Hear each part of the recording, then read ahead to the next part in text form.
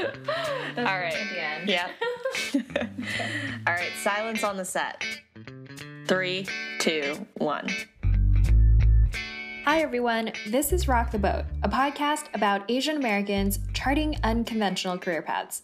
Whether you're an entrepreneur, creative, or someone who's looking to break through a few ceilings, this podcast was made for you. We're your hosts, Lucia Liu and Lynn Gui. Thanks for tuning in and joining us on this journey. And boy, has it been a journey. I'm Lynn, and for this first episode, we want to take you back to the beginning, to how this all started, and share why we think it's so important that Asian Americans have platforms like these. We'll give you a sneak peek of some of our Season 1 guests, and you'll get to hear from some very special people, our parents. Yep, we hope you're ready. Thanks, Lynn. Hey, listeners, it's me, Lucia. To help you understand how this project of ours began, it's important to talk about how we were brought up. Lynn and I are both first and second generation immigrants. Lynn's Taiwanese, I'm Chinese, and we both came from very academic families. This meant that education and holding a professional career was the top priority for us. Not pursuing a prestigious career in a reputable company or getting into a top profession like medicine, consulting, law, or finance was a cardinal sin. However, as we entered into the brink of our 30s and we looked back on our zigzag careers, between me and Lynn, we've worked at 9 different industries, had 7 different roles, and worked at 6 different companies, ranging from Fortune 500s to startups to the government. We realized that we felt stuck in our day jobs. We couldn't find resources or a network to rely on for answers about our careers. When I started listening to startup podcasts, I couldn't find any Asian American voices. And when I looked around my network, I had a hard time finding Asian Americans who were creatives, entrepreneurs, or in upper management for high-powered jobs. Even in the media, too often we see Asian Americans portrayed as the model minority. We're seen as quiet, studious, and utterly uncreative. And we all know that's not true. So Lynn and I got together to create Rock the Boat. The idea was to create a platform where Asian Americans can share their unconventional career stories. We can open up a dialogue around the things we don't usually talk about, like mental health and civic engagement. Or simply, we can shed light on the plethora of professions available to us for those who are curious. We figured, with Lynn's background in journalism and my entrepreneurial enthusiasm, this was going to be easy, right? Armed with passion and determination, we decided to interview our first guests, our parents. They didn't exactly have unconventional careers, but we thought that by interviewing them, we could at least get their perspective on our project. I started with my dad. Hi, I'm Qing Gui. I'm Lynn's dad. He's an engineer, and like many immigrant parents, he and my mom always preferred that I go a more academic career route. Fields like law, engineering, medicine, they could be quantified.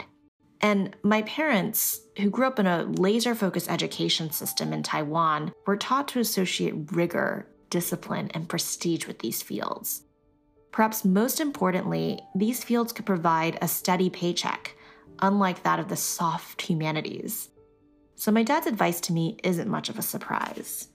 I feel like, hey, you gotta earn your own keep. I feel in my life I try to do that. And that's one thing. And the other area is just, be a little bit more practical, down to the earth. My dad isn't much for the idealism of our age, living for one's passion and finding one's purpose. After all, he received his PhD in risk analysis from MIT, so he weighs the risks in every scenario. You can draw a decision tree, and you don't need to quantify each individual decision. I would say all accidents are preventable is being on the, from the engineer standpoint, right? Something you can control. For my dad, making decisions was more like a risk management exercise than it was listening to your gut. So me choosing to study journalism in college was like entering the red zone. At the same time, for all his practicality, I think my dad does understand the importance of following your curiosity. If you look at our garage, it is stacked with shelves and shelves of books. He's a true bibliophile. or more precisely, logophile, lover of words. When my middle sister, Wendy, won the National Spelling Bee over 12 years ago, the first and still only East Asian to do so, my dad's passion for words truly came alive. All you have to do is just learn one more word. You can survive one more words than any other people, then you are the champion. He became her quasi-spelling bee coach, quizzing her on words, but he treated it not as a rote memory exercise, but as a puzzle to be solved. With each word, there was a story to be told. There was a root stemming from an origin language, a part of speech, definition, context for how it should be used in a sentence. All of these were clues to be collected and then interpreted. And should you interpret them correctly, you'd spell the word and advance to the next round. How do you do that? It takes some extraordinary effort, right? People who spend 1 hour and get this far, and you probably have to spend 2 hours. That's just the way it is. There's no way around it. There's no royal road to, hey, I can master this thing. Oh, I can just get into this by osmosis. There's no such thing. I guess you have to struggle to do that, get out of comfort zone and be able to, struggle and figure out yourself. Last year, I left my stable job of over 4 years at the City Economic Development Corporation with just a small bit of savings and no job lined up. As you can imagine, my parents were slightly bewildered. They never had the luxury to take time off, so the thought of not working was unfathomable. But looking back to when I made my decision, I couldn't deny this gnawing feeling that I was misaligned between the life I was living and the life I wanted.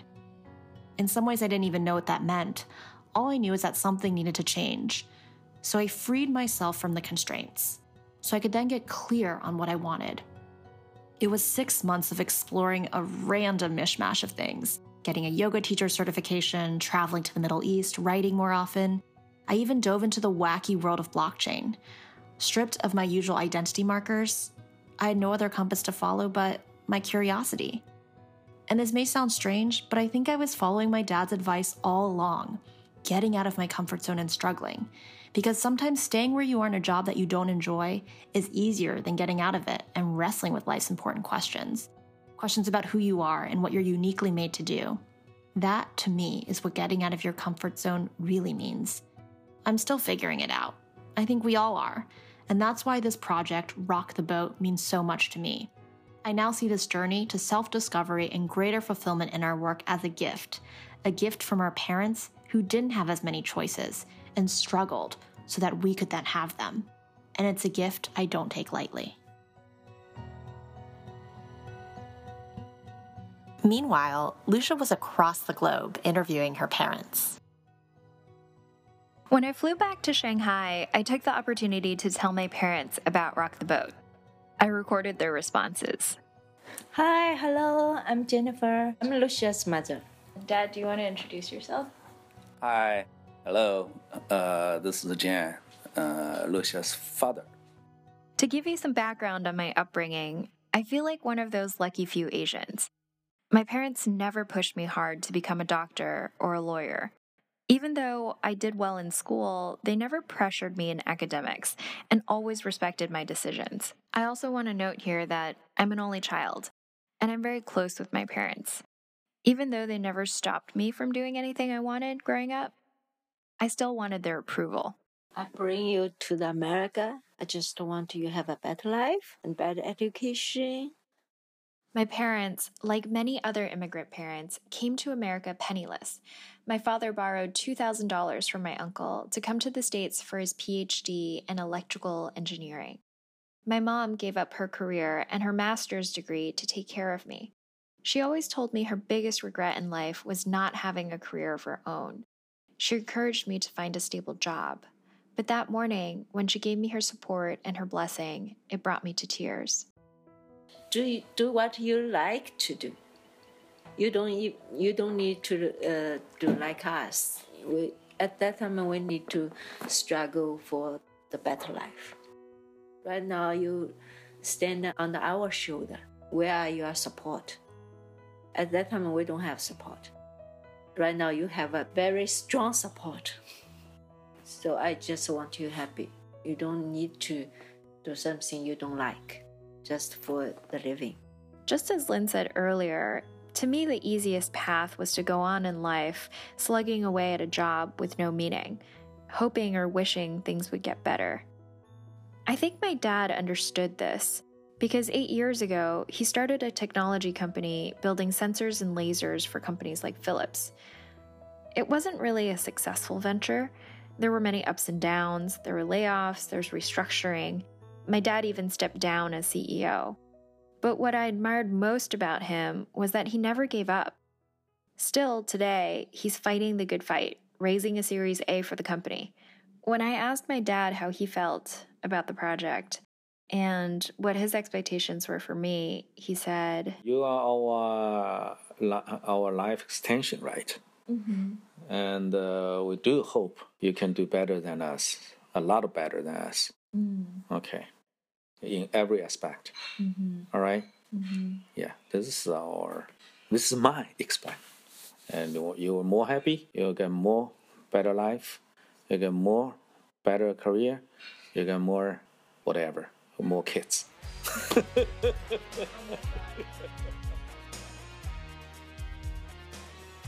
There's a popular quote attributed to Sir Isaac Newton. He writes, "If I've seen further, it is by standing on the shoulders of giants." For us, we stand on our family's shoulders, and because of the sacrifices they've made, we are able to climb higher on Maslow's ladder to reach self-actualization. If you haven't heard of Maslow's hierarchy of needs, Maslow is an American psychologist who developed a pyramid of needs that started with the most basic ones of food and shelter. The following tiers encompass higher needs like belonging and self-esteem. His theory is that the most basic needs must be satisfied before anyone can pursue the higher echelons of the pyramid. At the pinnacle of the pyramid is self-actualization. Our parents provided us with food, shelter, education, and our basic necessities. They saw opportunity in the United States, and they worked hard to obtain it. Now that they've set the stage for us, it's our responsibility to climb higher. After we interviewed our parents and gotten their take on our choice to pursue Rock the Boat, we started to assemble our Season 1 guests. We even hosted a storytelling event at LMHQ to validate our idea. Inspired by the conversation with our parents, we named the theme for the event Standing on the Shoulders of Giants. Our speakers shared stories about their upbringing, their struggles, and their personal journeys. To all of our speakers, thank you for coming. Thank you for getting dressed up. But none of this is being videotaped. Our speakers included Monica No, who left a successful career as a fashion designer to pursue a life as a creative freelance consultant and writer. Here's a clip from her story, in which she shares how the legacy of her father inspires her every day to pursue her dreams. Only now, 3 years after he passed away, do I feel I'm beginning to grasp how much this man really meant to me, his outsized influence on my life's journey. Only after I began to peel back what I thought was my personal will, my ambitions, and my perspective on life, was I able to see how illusory that separation is. And while in my earlier years I had felt burdened by trying to prove his sacrifice worthwhile, that feeling has transformed into a deep respect and genuine appreciation for him as an artist, a father, a human being. From this vantage point, I see the task of standing on his shoulders as a great privilege, the opportunity to take the baton, embrace our dual or plural natures, and take ownership of expanding our ancestral narrative. These days, I carry him with me. I find myself talking to him throughout the day. I think of him when I sit down to write, and sometimes he makes an appearance in my dreams. In one of my favorites, I see him, young, healthy, full of life. He raises his glass in a toast, winks at me, and says, "Live it up, kid." Thank you. Another speaker was Ronnie Mazumdar, a former IT consultant turned actor turned restaurateur. He opened the Masala Wala, an Indian restaurant on the Lower East Side, as a retirement gift for his father. Ronnie's story began when he moved to the United States when he was just 10 years old. The biggest shift in my life happened when I first moved here with this idea that going to America is the roads are paved in gold, and it was anything but because I moved to the Bronx. Not many people know this. It was actually my father and I used to have a little fruit cart in downtown Manhattan. So my idea of hospitality started there. At the age of 13, waking up at 3 in the morning, pushing a fruit cart next to my father, that's where I started. Every day, every customer, every fruit, every little bit mattered. Other speakers included Mike Lee, the former executive director of Apex for Youth, an organization with the mission of finding mentors for underserved Asian and immigrant youth in New York City. Joy Chen, the petite yet incredibly strong city planner by day and yoga instructor by night, who founded Cosmic Fit Club. Deepti Sharma, the founder of the online catering service Food to Eat, and whose grandfather was a freedom fighter. And Caroline Shin, the host and founder of a web cooking series called Cooking with Granny. Can I give another round of applause to all of the speakers? After the event, the people who attended told us they were both inspired and surprised to find such a diverse and amazing group of Asian Americans charting their own paths. This proved to us that we were onto something. In the next few months, we continued to meet with Asian Americans who had extraordinary stories. People like Charlotte Cho, the co-founder of Soko Glam, an online Korean beauty marketplace with a community of over 250,000. Charlotte and her husband started Soko Glam as just a little side project. Yeah, we were definitely passionate about starting this little side project on the weekends, and we didn't think it was going to really go anywhere other than just being a side project. Or Chris Chung, one of the co-founders of Boxed.com, a wholesale e-commerce company competing with giants like Costco. He broke more than a few rules on his path to building a $500 million company. I valued what I could do with my two hands. I wanted to do something. I wanted to see what was possible. With each person we spoke to, we found more courage to pursue our podcast project. We also found more conviction that these stories needed to be heard. So each week on Rock the Boat, we'll take you into the minds of an entrepreneur, technologist, creative, or artist we've met on our podcasting journey. We ask them how they view success, what they struggle with, and what it really means to rock the boat. To me, what it means to rock the boat is to do the right thing and put yourself on the line, even if it doesn't seem like the right thing to do to everyone else. What if I fail? Who the hell cares? Fail a few times. I would rather try and fail and evolve than never try at all. To me, it's the most basic of how anything should be run. Sometimes it's not what you think is success, but what your parents think is success. Because as long as your parents are happy, you're happy in some ways. So I really definitely have that kind of mindset, which is I do want my parents to be happy. Two things changed my life when I was 18. The first was I got into college, I got into Penn. And then, really, really tragically, before the end of my senior year, one of my best friends took her own life. Along the way, Lynn and I will share some stories from our own personal journeys. Our hope is that these stories can bring people together, help build a community around the issues we need to talk about as Asian Americans, and open a dialogue for how we can each live with more conviction, make waves, and rock the boat.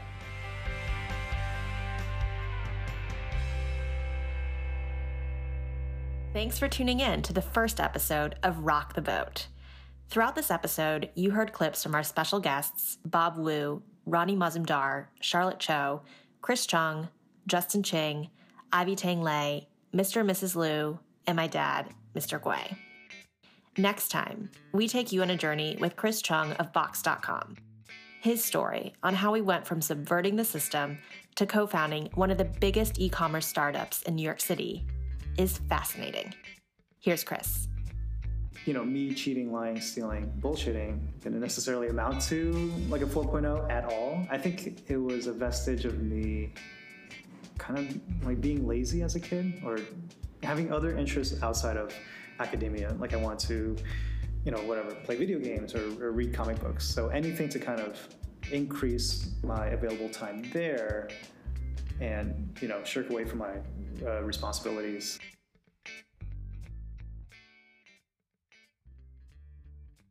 This episode of Rock the Boat was written and produced by us, Lucia Liu, and Lynn Gui. Sound editing is by me and Molly Schulson. In addition to being the sound genius on our podcast, Molly also creates personalized audio stories for people with her company, Tell My Story. You can check out her website in our show notes. If you have suggestions for topics about the Asian American community or a personal story that you'd like to share, email us at hello@gorocktheboat.com. Please subscribe and share this episode with anyone who you think could benefit from it. And leave us a few kind words on iTunes. Those positive reviews help a ton. See you next time. I wish we had that on tape. I got that on tape. Oh my god.